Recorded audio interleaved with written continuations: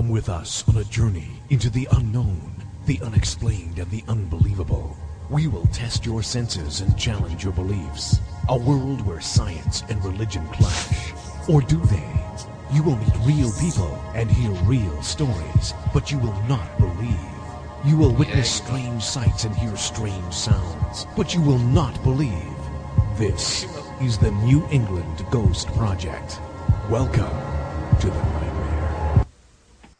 Good day, everyone, and welcome to another edition of Ghost Chronicles International. I am Ron Kolick, your host, the gatekeeper to the realm of the unknown, the unexplained, and the unbelievable, New England's own Van Helsing. And with me, all the way from across the pond, which really isn't that far away, is Mr. Parascience, the gold standard in ghost hunting, Steve Parsons. You're going to run out of breath one day doing that intro, you know. I very well could. Good afternoon, Ron. How are you? Better than nothing. Oh, see, Mr. Happy. I thought tonight, the way you started that intro, I thought we were going to have, like, Mr. Happy Ron tonight. Oh, I am so happy. Yeah. Anyways, this is kind of an unusual show. You're listening to Ghost Chronicles International right here on TogiNet, Parax, Ghost Channel, and beyond. And this is your brilliant idea, so why don't you take the lead on this? Well, I don't know whether we should rename it Ghost Chronicles The Next Generation, or whether it's going to be like Jeremy Kyle or Jeremy Springer and Help, My Dad's a Ghost Hunter. We don't know that over the States, so that was totally lost on us. What, you don't have Jeremy Springer? And you do have Kyle in the States? No. You do? No. Anyway. Before Christmas, we had the real power behind the Ghost Hunters. We had St. Jan and we had Catherine. And we know how well that went. Yeah, I've still got the bruises to prove it. And we thought that, start the new year, we would start with the next generation. Both Ron's son and my daughter are accomplished ghost hunters in their own right. And hopefully we've taught them something. So if I welcome, first of all, Ron Jr. Hello. And Helen Elizabeth. Hello. There you go. So there's the next generation of ghost hunters. So do you want to, would you like to fire some questions from your side to this side and then we'll bat them back, seeing as you don't have Jeremy Kyle? First let me say that you guys got it all over there as far as the accent. Ron the second is, his voice compared to Helen's and Elizabeth's is, with that accent, we're blown away. So, we got nothing to stand on. So you've got the edge already. We can tell you that. Oh, but, right. I'm really surprised that either one of them actually took the challenge to go on the air because I'm sure it hasn't been a great, growing up with a ghost hunt dad. Ooh. Now, well, Helen started when she was 4 years old. And but anyway, why am I telling you that? Helen, what's it like being growing up with a ghost hunting dad? It's been interesting. It's taught me not to be scared of the things in my wardrobe. So, can't really complain. Well, you went on your first ghost hunt when you were 4, didn't you? I believe I did. I can't really remember it.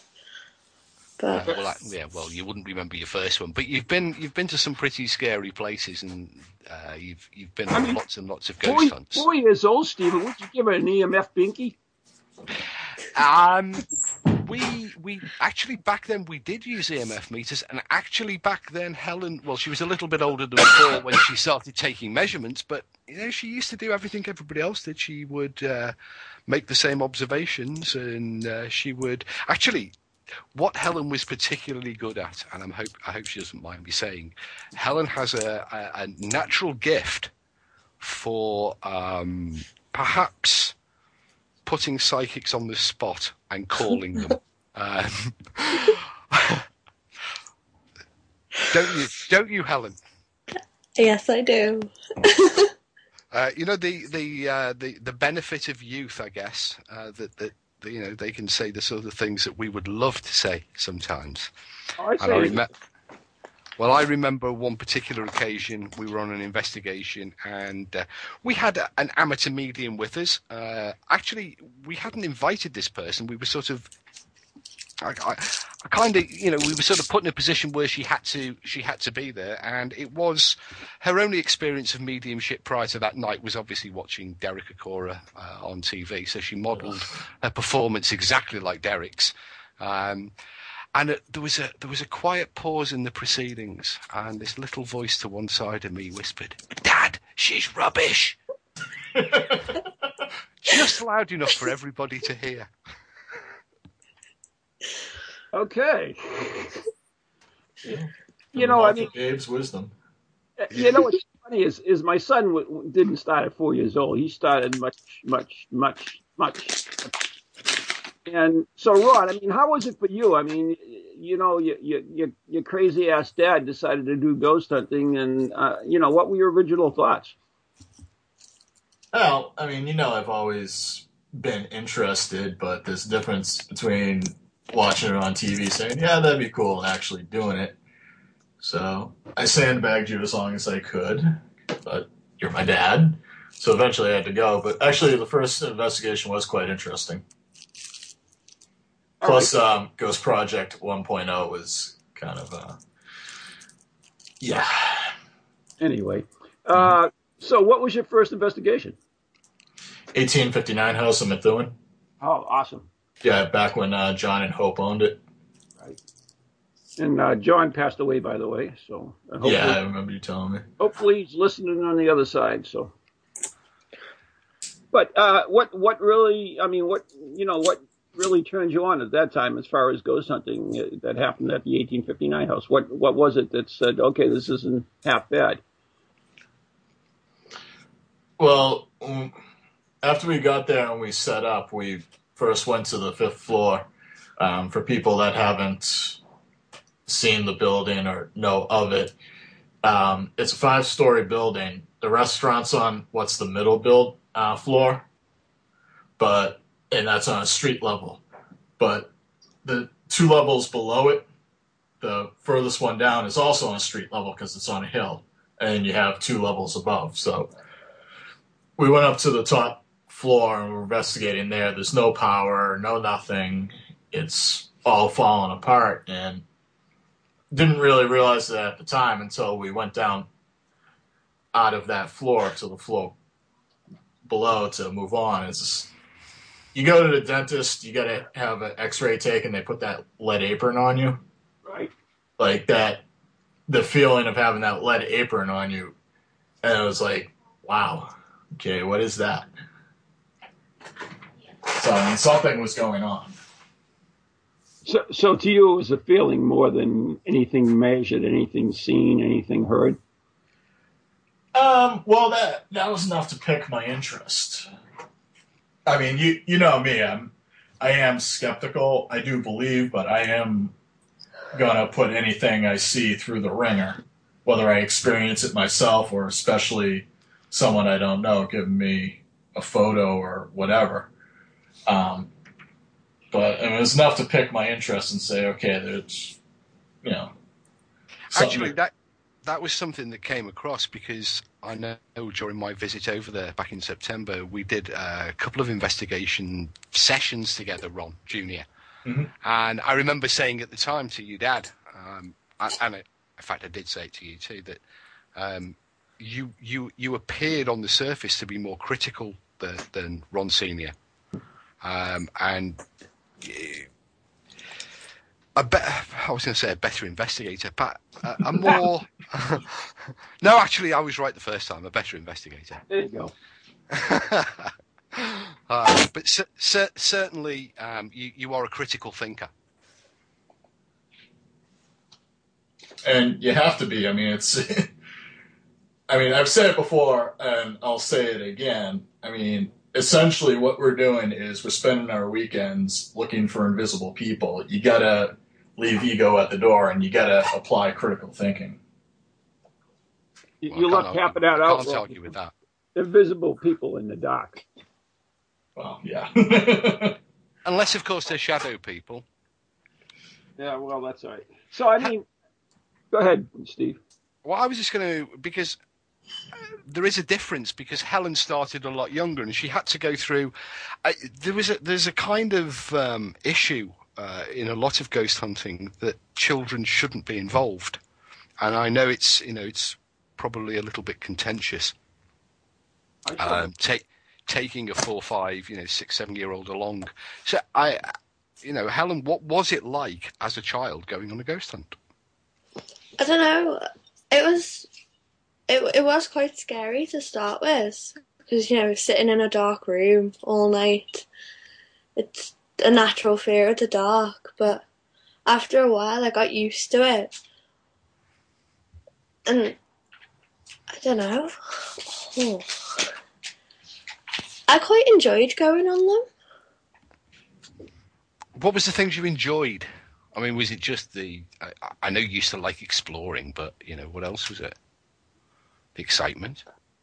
Yeah, it was like you never knew what was going to happen. I mean, you could have sit in a dark room all night and nothing would happen, but you could sit in a dark room and something could happen and you never knew. Did you ever, what would you say that your scariest moment was, if there was one? I mean, I actually don't know the answer to a lot of these questions because, Helen was a member of the team, so we just took the notes on face value, and it wasn't something that I don't think we ever actually sat down and talked about, the ghost hunts. So these are interesting questions for me too. So go on, your scariest moment.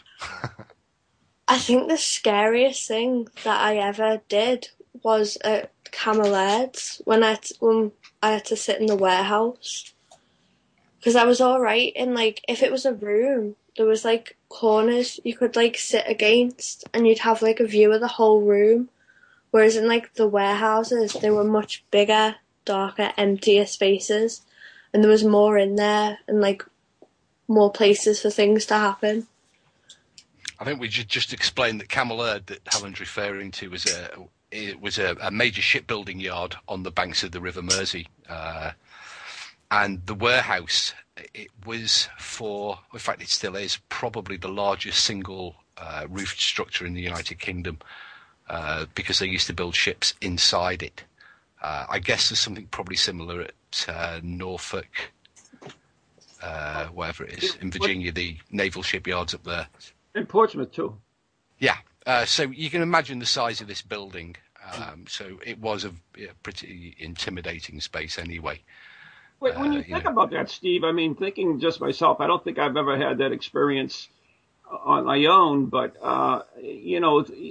she's right. I mean, if you're in a room, you've got a wall, you can see everything in your field of vision, but if you're in a warehouse, I mean, there are definitely blind spots that you cannot see. So you're just relying on your instincts of whatever's behind you or to the side.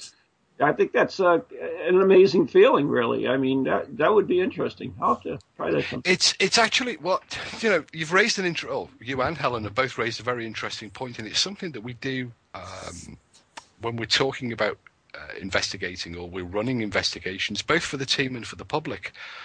There's a phrase we borrow from mediums: keep yourself grounded. And what we tend to do is we encourage people to position themselves so that they are back up against something, because it does make them more relaxed. Whereas if you're sat with your back to an open door or your back to a giant open space, you're much more naturally uncomfortable.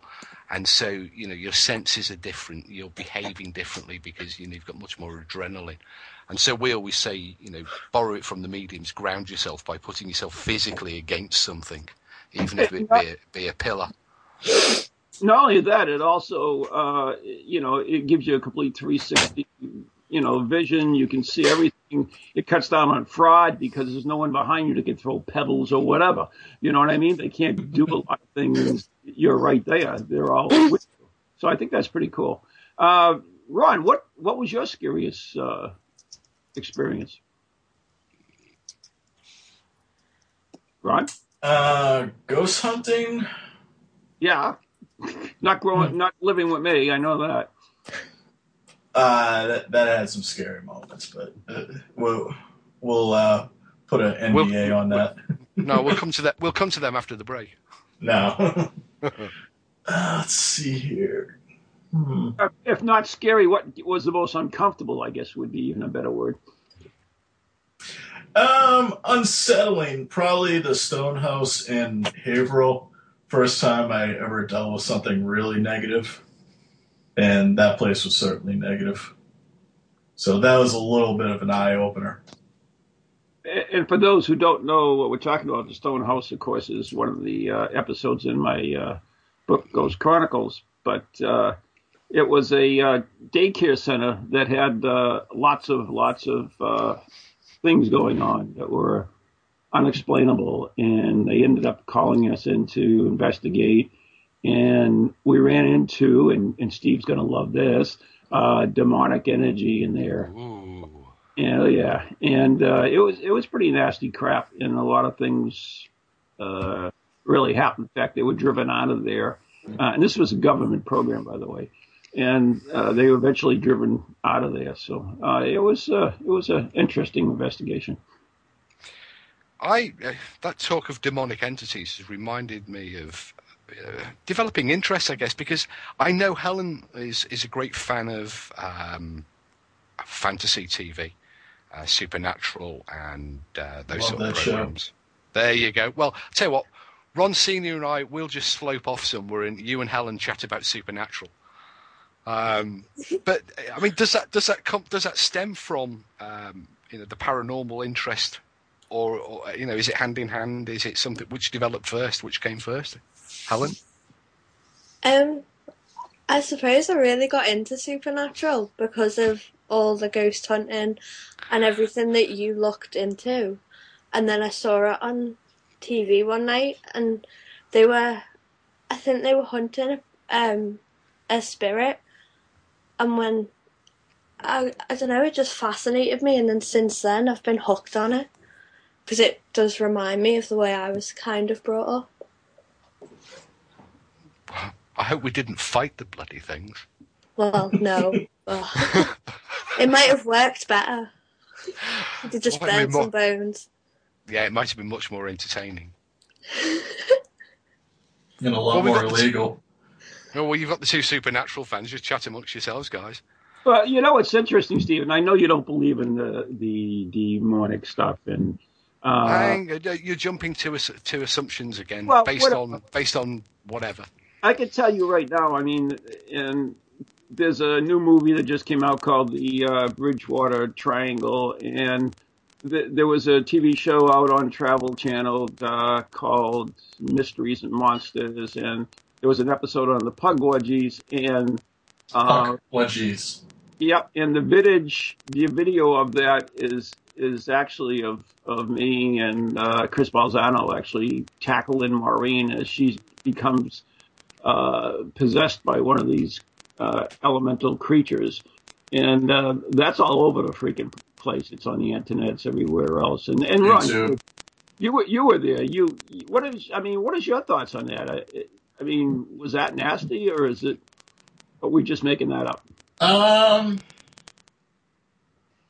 That was nasty. And Bridgewater Triangle is an interesting area, and it is very interesting how Native American folklore kind of intersects with what we experienced that night.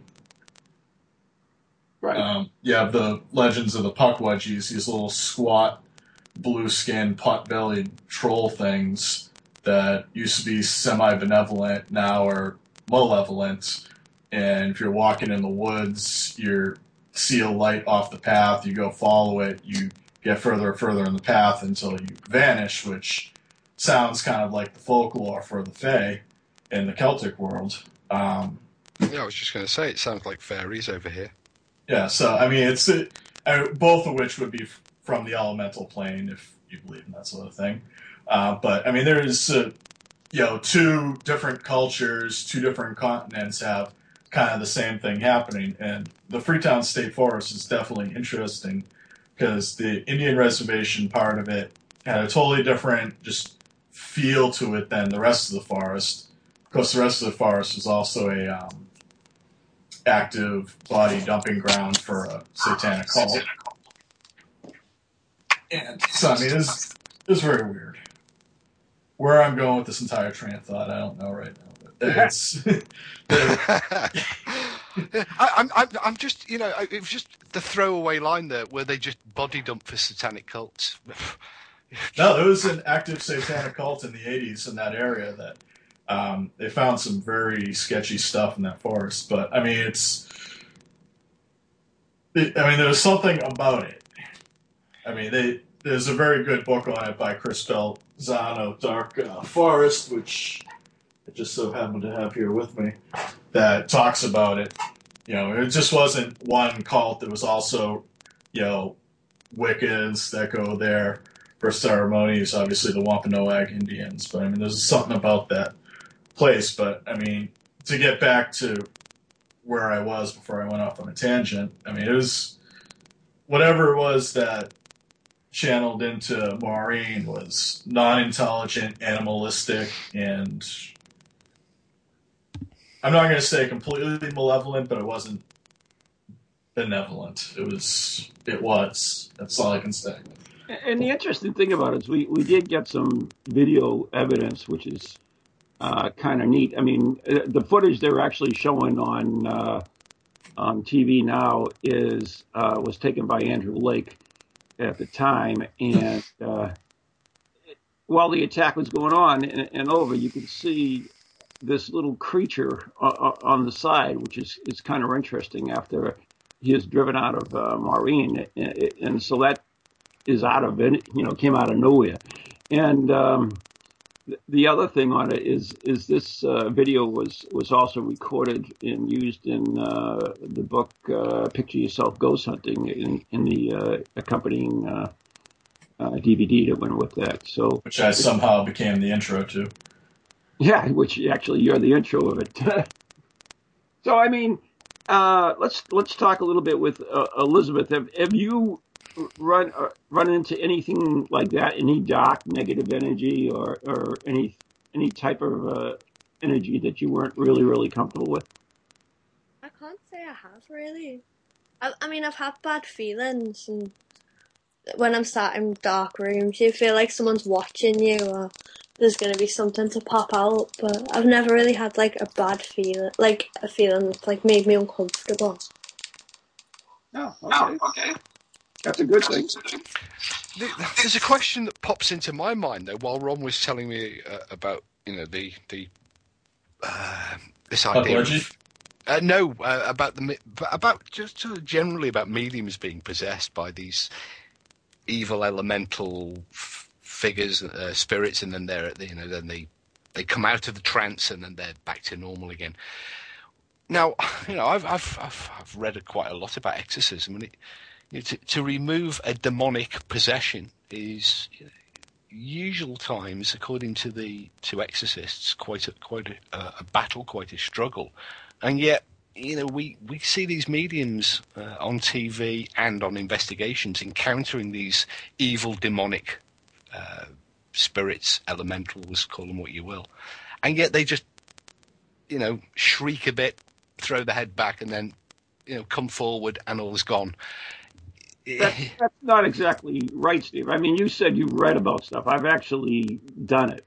No, I'm just comparing the difference between exorcisms with the Catholic Church. Yeah, I'm comparing the difference between. I've witnessed it. Every single one. And granted, there are ones like, for instance, the original one there, The Exorcist was read. I mean, that was a hell-bent one. But if you believe in demonic spirits, you realize there is also a hierarchy of spirits according to the Catholic Church. And you may not necessarily be dealing, I'm sure you're not dealing with Satan, but there are different hierarchies. Some of them are not as tough, I hate to say that word, as others. So there is variation, and there are times. Yeah, but at the same time, Ron, I've been on investigations where the medium has actually claimed to be being possessed or entranced by Satan himself, Yeah, and within a minute, you see the prob. That's the prob, or he's a bad nivvy.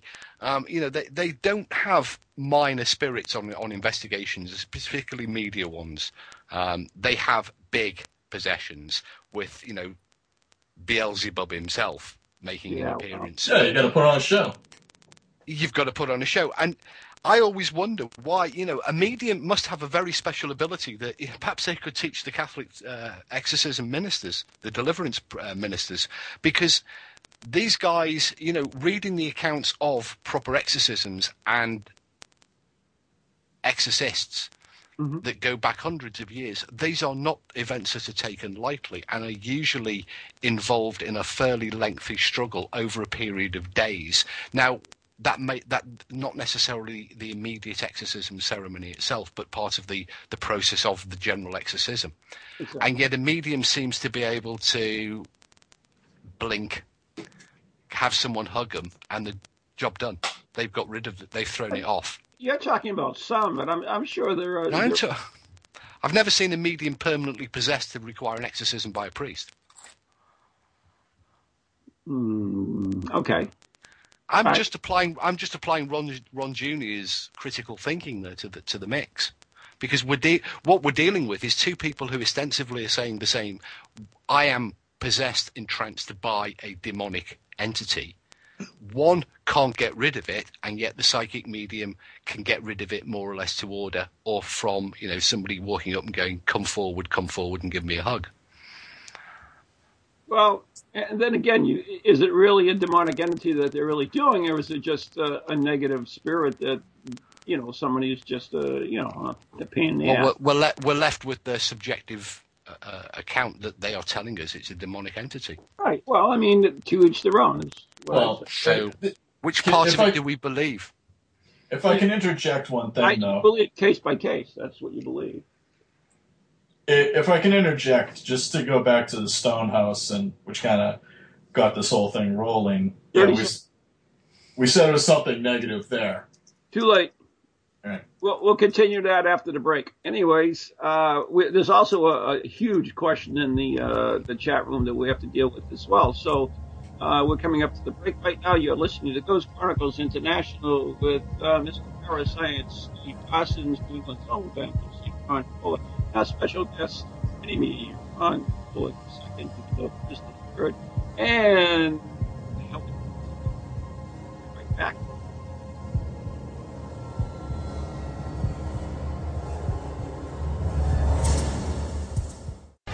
Welcome to TogiNet, radio with a cutting edge. Feel the need to do some soul searching or make some changes in your life to create a more positive future? Then Circles of Wisdom is just the place for you. Circles of Wisdom is a metaphysical bookstore and more, located on Route 28 in downtown Andover, Massachusetts.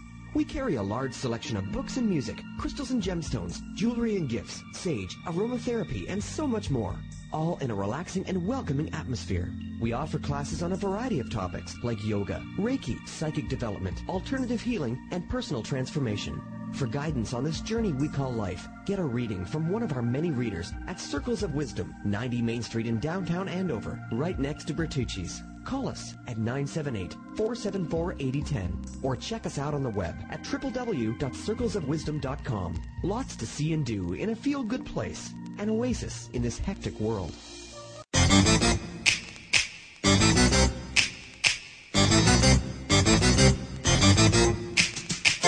They're creepy and they're kooky, mysterious and spooky. They all talk gobbledygooky, the Para-X family. The shows are paranormal, not stuffy but informal. The topics are abnormal, the Para-X family. They're strange, deranged, unrestrained. So grab your favorite brew, it's time to rendezvous as we give awards to the Para-X family. Take 6,427. All right. Hi, I'm Ron Kolek, author and lead investigator of the New England Ghost Project, New England's own Van Helsing. And I'm Ann Kerrigan, the blonde bombshell, and I'm the lead investigator of East Bridgewater's Most Haunted. And we'd like to invite you to tune in Ghost Chronicles: The Next Generation every Wednesday night at 7 p.m. Eastern Standard Time on www.toginet.com. So Leanne, what are they going to hear on this stupid show? What are they going to hear? They are going to hear things that they can't believe are happening. Like Beyond Bizarre. And cemetery tripping. Oh, that's your deal, right? Absolutely.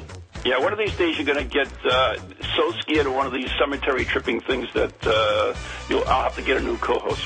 I am brave beyond belief. Yeah, we'll see. Scares me. So anyways, if you're bored and you got nothing to do on Wednesday night, tune in to Ghost Chronicles Next Generation with Ann and Ron. See you then.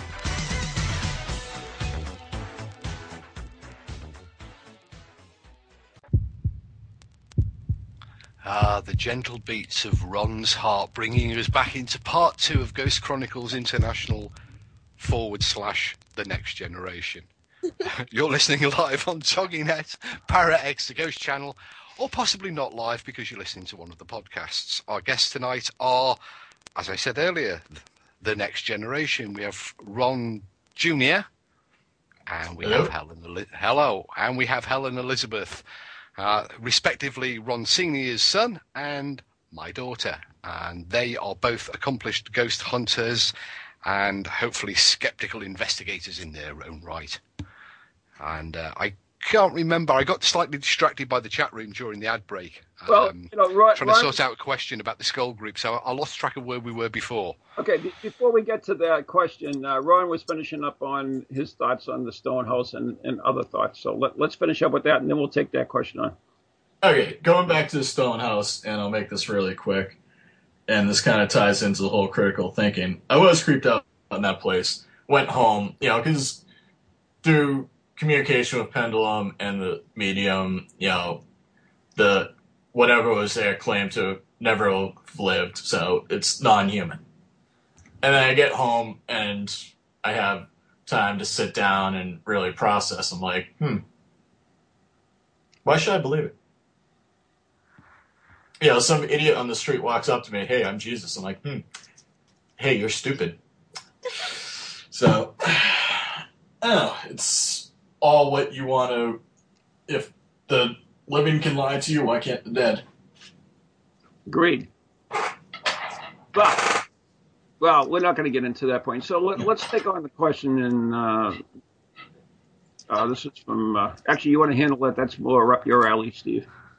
Which question are we dealing with? Because at the moment it was the Scully thing. The Skull. Well, Skull was a group here in the UK in the early 90s that involved investigators from the SPR, although they weren't originally part of the group. And the group were making a lot of claims, some of which included the projection of thought into images on sealed canisters of film. They produced a device based on the germanium diode, very similar to the Raudiva diode, which they called a trans-dimensional communicator receptor, which was essentially an EVP box, a ghost. It was actually an early form of ghost box. They invited investigators from the SPR to observe and to, I guess, sort of kind of control some of the experiments. It's still a highly contentious topic to this day because some of the experiments appear on the surface of it to be really quite intriguing stuff. But other investigators have re-looked at it and have identified potential areas where, certainly where the control mechanisms that were in place over the seances of the Skull Group were imperfect. And you've got this inevitable war of words between the Skull believers and the Skull skeptics. And I think it's like that with a lot of paranormal stuff. Somebody else has suggested that why doesn't Steve believe in evil? Well, I haven't said I don't believe in evil, but I question everything. I don't accept anything immediately at face value. So I certainly don't not believe in evil. That's a double negative. So that means you believe in evil. Believe me, I'm not saying that. It depends on the nature of the evil, doesn't it? I mean, do I believe it that people get possessed by evil spirits? Well, the Catholic Church, who have been studying it far longer than I, they maintain, an expertise, and they also maintain a specific department designed to deal with it. And I'm sure that they wouldn't just do that for fun, and I'm sure that they're not just doing it to waste their own and everybody else's time. So I am intrigued by it. I am far from an expert. I am certainly not an exorcist. I have no desire to so be. But I have encountered lots of people who claim possession or claim that they have encountered evil entities. And in every case, I found that to be wanting. So my own experience leads me to, cast doubt over a lot of people's claims of evil encounters, but not the concept itself. So Helen, let's I was going to drag Helen in on this because we're getting down into this supernatural thing, and I know both Ron Jr. and Helen follow, far more. I mean, I remember Helen as growing up watching Charmed and, witches fighting demons. So I was going to bring them in on it because, it's sort of the way that Hollywood and the media have taken it. And I don't watch these programs. Hello. Yeah. What question am I answering? The question about does evil exist in the real world, not just on television? I think it could do, because, well, you get all these claims about, good spirits and people doing good. And for every, thing, there's got to be, the opposite. It's like you can't believe in one thing and not believe in the other. That's a good point. Very good. You can't say, with religion, for example, you can't believe in God and not believe in the devil. So you can't really believe there's good and then not believe there's evil. But that's all whether you believe in there's good. That's an excellent point, and I agree with you. You can't have, you can't have light without darkness because there's nothing to compare it to. So you have that yin and yang philosophy all through science, really. I mean, there's protons, there's antiprotons. It's always the same, always one and the opposite. So it could exist, even though we could never prove it. Wow, we're dead here. Helen? But like I said, though, that would all depend. If you don't believe there's good, then there's no evil. It's all about personal preference. I personally do believe there is evil things out there. But I think I'm influenced by what I watch on TV. But we're all influenced by something, right?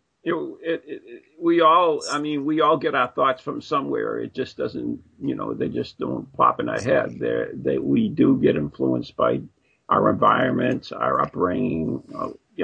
It's possible. But, I wanted to go back to the ghost hunting bit again. I mean, what is your favorite part of ghost hunting? What do you enjoy the most of it? Helen? I don't know. It's kind of a rush, because it's like I could experience something for the first time, and it could be like a breakthrough in something. I feel like I'm actually achieving something, even by just sitting in a dark room. I mean, ghost hunting does help a lot of people. You get people who are worried that the house is possessed, and you could go around there, and just that could put them at ease, and that's all they could need. Can ghost hunters also do any harm, Helen? Yeah, ghost hunters can do a lot of harm. They could go around to someone who just thinks their house is haunted by their nan and tell them it's haunted by Satan, and then they have a mental breakdown and move out. So, Depends they can end up burning down a historic structure. Yeah. Or disposing of the body in the woods. Or burning the bones. But I mean, it's true. I mean, Ron, the same for you. What do you enjoy in ghost hunting? What to you is the most interesting thing in ghost hunting? Getting access to places that the average person's not going to get to go to at times of the day that no one else would be able to get to. We've gotten to some pretty awesome places. Gotten a lot of nice access, and just the opportunities from that, and just the opportunities that you might experience something. There you go. So, Helen, I'm going to go back to you again, because Steve's gone quiet on me. I'm just waiting for the inevitable. What was the most haunted question? Because it's going to happen. Well, sooner or later. But Helen, do you go ghost hunting without your father?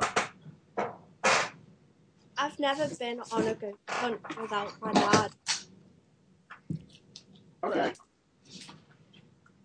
I'd like to start doing it by myself. And I'd like to become better than my dad is. There you go. Ooh. Because I have his knowledge, and then I've got...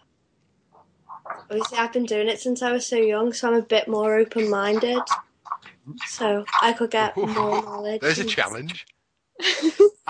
Actually, do you know, that would be the greatest thrill for me, would be to discover that Helen, or indeed her two brothers, becomes a better ghost hunter than me. Well, we already know that my son is, so I've reached that pinnacle. You had a head start, though. So, I mean, Helen, if that happened, the New York Times would be calling you the platinum standard in ghost hunting. I'd love that. I'd get that framed and then rub it in my dad's face. You wouldn't have to rub it in my face, Helen. I'd be the proudest dad in the world if you came up with that one. So, when you do go ghost hunting, are there times that you actually disagree with your father's methods or something that he's done during a ghost hunt? I think on the first few ghost hunts I went on, I've got to say I didn't like sitting in the dark rooms. Mm-hmm. But then my dad made the point that there's no point sitting in a dark room if something's happening during the day. So he kind of beat me to that one. I've got to point out that most of the locations, because people are going to say in a minute, but you always say put the lights on. What Helen's referring to is particular locations where Helen was going, because Helen didn't get involved in private cases or every case.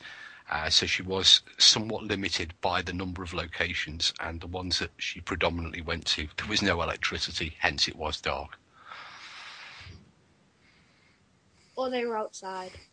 Or they were the fourth dungeon down in in Rosslyn Castle. Yeah. I think the worst one was the church. Really? Yeah, because we used to go. It was mainly in the winter, and it'd be really dark and cold. And when you're dark and cold, your mind starts playing tricks on you. But then when we went during the day, my dad, I don't know the full story because I was young, but all I can remember is him saying something weird happened when I ran round the church. And that was that happened during the day, so... What's he talking about, Steve? What Helen's referring to is an event that we've never been able to fully explain or understand. Helen was around about 8 or 9 at the time, if memory serves me rightly, and Helen had come along because her mum was at work, and so it was an early evening, and we were there specifically because historical reports from previous witnesses, this time of day and this sort of period of the year were important for people having sightings and unusual experiences. And while we were setting up some of the cameras, Helen was being an 8 or 9 year old and was chatting away and getting a little bit under our feet. So we had this idea of give ourselves 2 or 3 minutes while we set everything up. I said to Helen, "Go on, see how fast you can run around the church." So Helen enthusiastically. I'm not the fastest runner. Yeah, well, that was what the plan was, you see, and through the long grass. So we thought we'd have a couple of minutes. Helen ran round the first corner, and near instantaneously to the perception of the two of us that were stood there, she came round the fourth corner, which meant that she'd gone round the building in about 5 seconds. Or so it appeared. Now, what was interesting is at the time, as I was telling Helen to set off, I lit a cigarette. And the cigarette hadn't even begun to burn when Helen appeared round the corner. Now, we did the obvious, had she found a shortcut that we weren't aware of. But what was also intriguing later, we at the time, we just put that down to one of those moments, where you lose track of time momentarily. I'm sure everybody's done it on a drive or sitting, staring out the window, and all of a sudden an hour's gone by, or you think, a couple of minutes has gone by. In reality, it's been a lot, a lot longer or a lot shorter. But the same evening, a little while later, we had an incident where, again, we thought a tape had been running for an hour. In fact, it had run the entire length of the tape. But the timers on the machine only showed a 17-minute run. And that 17-minute run correlated exactly with our wristwatches. And I know we've had Anne on before talking about time slips. And we've never really fully understood what happened, whether it was a perception problem on our part, or whether Helen did indeed complete the world's fastest 400 meters. But that was a weird one. So, I mean, there are things we can't explain. I mean, of course there are. Talking about run, I mean, have you done all the investigations you're going? Have you run into things that you can't explain?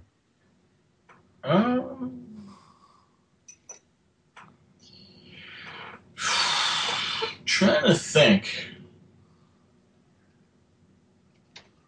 Well, not really. I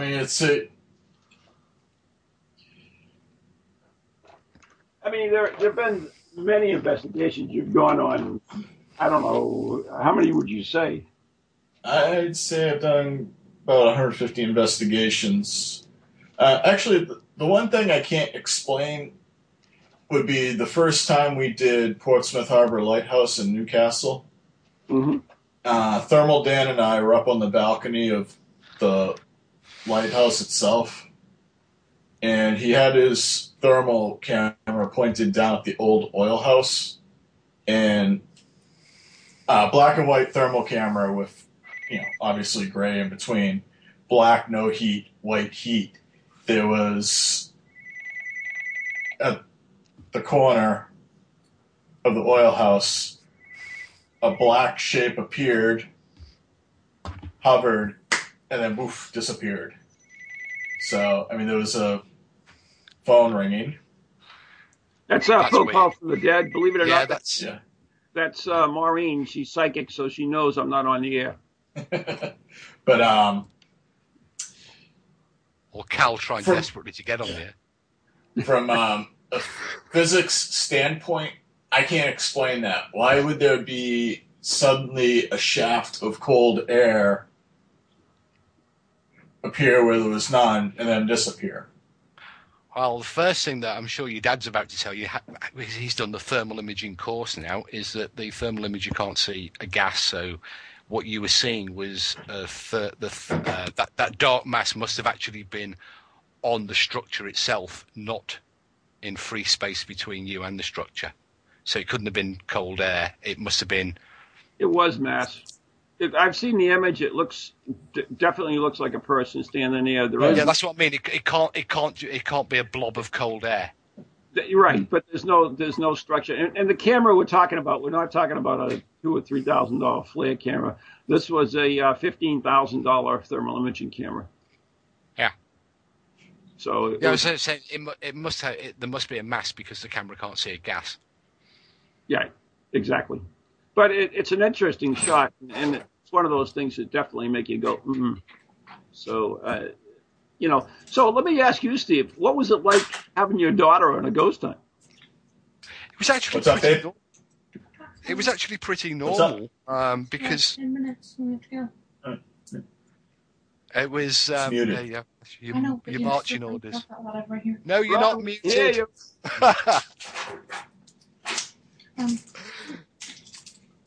It was actually pretty normal, and it started kind of by accident. I mean, Helen knew what I did, and she liked hearing some of the stories, and it was out of necessity because her mum was working, and it was a case of she either come with me or she stay at home, and we were very, very careful about the sort of locations that she went to. But children do get involved in ghosts. I mean, we used to get criticised sometimes by people when we said about Helen coming with us, but many cases do involve children and youngsters, and they can offer an interesting, different perspective than adults. And Helen did regularly give us, that different insight, that child's insight. She would say things that adults wouldn't say, because an adult would necessarily censor their own thoughts and emotions, whereas a child can be much more open and honest. Mm-hmm. And it was, I think, a huge advantage. And I would always say, providing safety is covered, then I have no issue at all about youngsters going or joining in investigations, none whatsoever. And I think there are definite positive advantages to the investigation process because of this different perspective, particularly in cases that do involve children, or where, we're not talking about domestic cases. Many locations throughout the United Kingdom, the witnesses are day trippers, holiday makers to a stately home, to a tourist attraction, and it's been the child who has been amongst the witnesses of the alleged ghost sighting or the alleged paranormal experience. Have a child there. Yep, I know we're running out of time, Helen, and I want to ask you a question. Now, what was your thoughts about your father going on Most Haunted? I was excited because I've always really watched that show because he did, and there was a incident when I was quite young. I'd seen Derek Acorah. I was very skeptical, and I'd done a little drawing of him, and and finding out my dad was going on it, I without bad mouthing the show, I've always thought it's a bit faked, and I knew if my dad went on it, he'd put them in their places. And it gave me something cool to brag about to my friends, and I still brag about it to this day.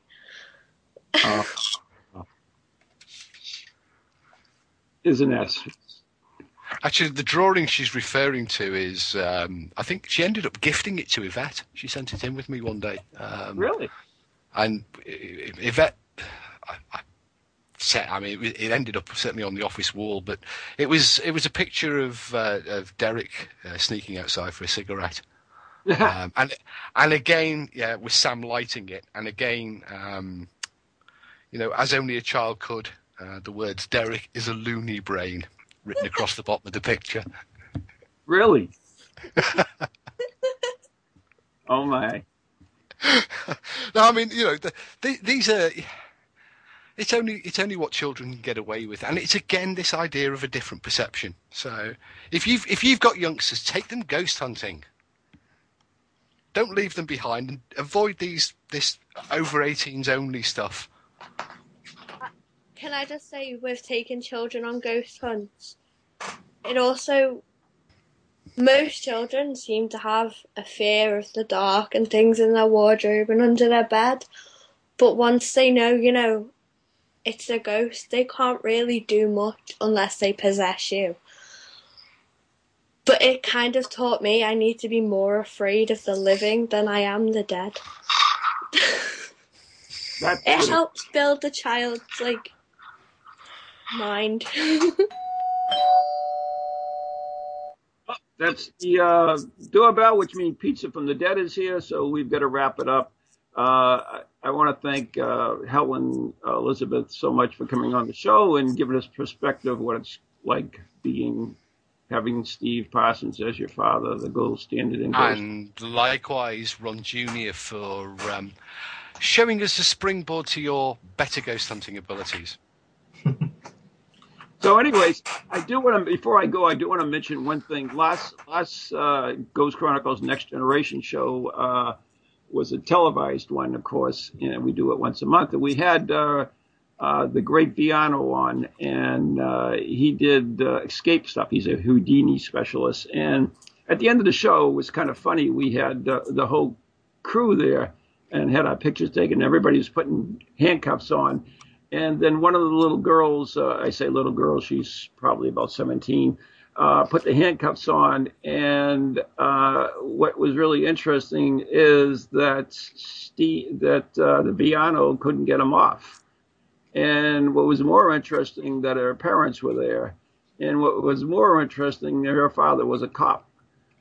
So it got a little sticky there for a while. But believe it or not, one of the other young ladies was able to use the key and get him off.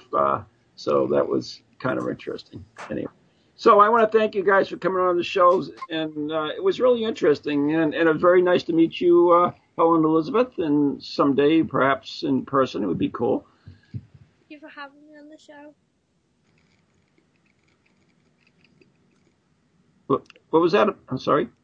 Thank you for having me on the show. Oh, thank you. And Ron, thank you once again for being on as well. Not a problem. Thank you for having me. Okay. It's been our pleasure. And can I just end by wishing myself a happy birthday for tomorrow? Oh, congrats.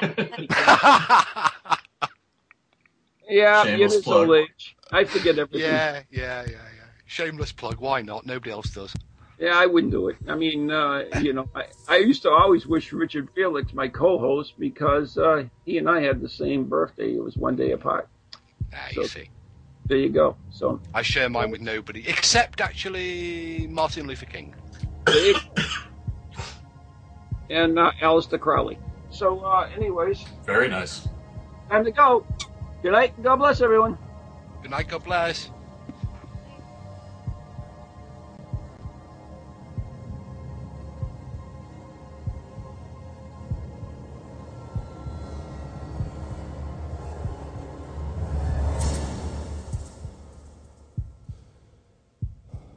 From ghoulies to ghosties, long-leggedy beasties, and things that go bump in the night.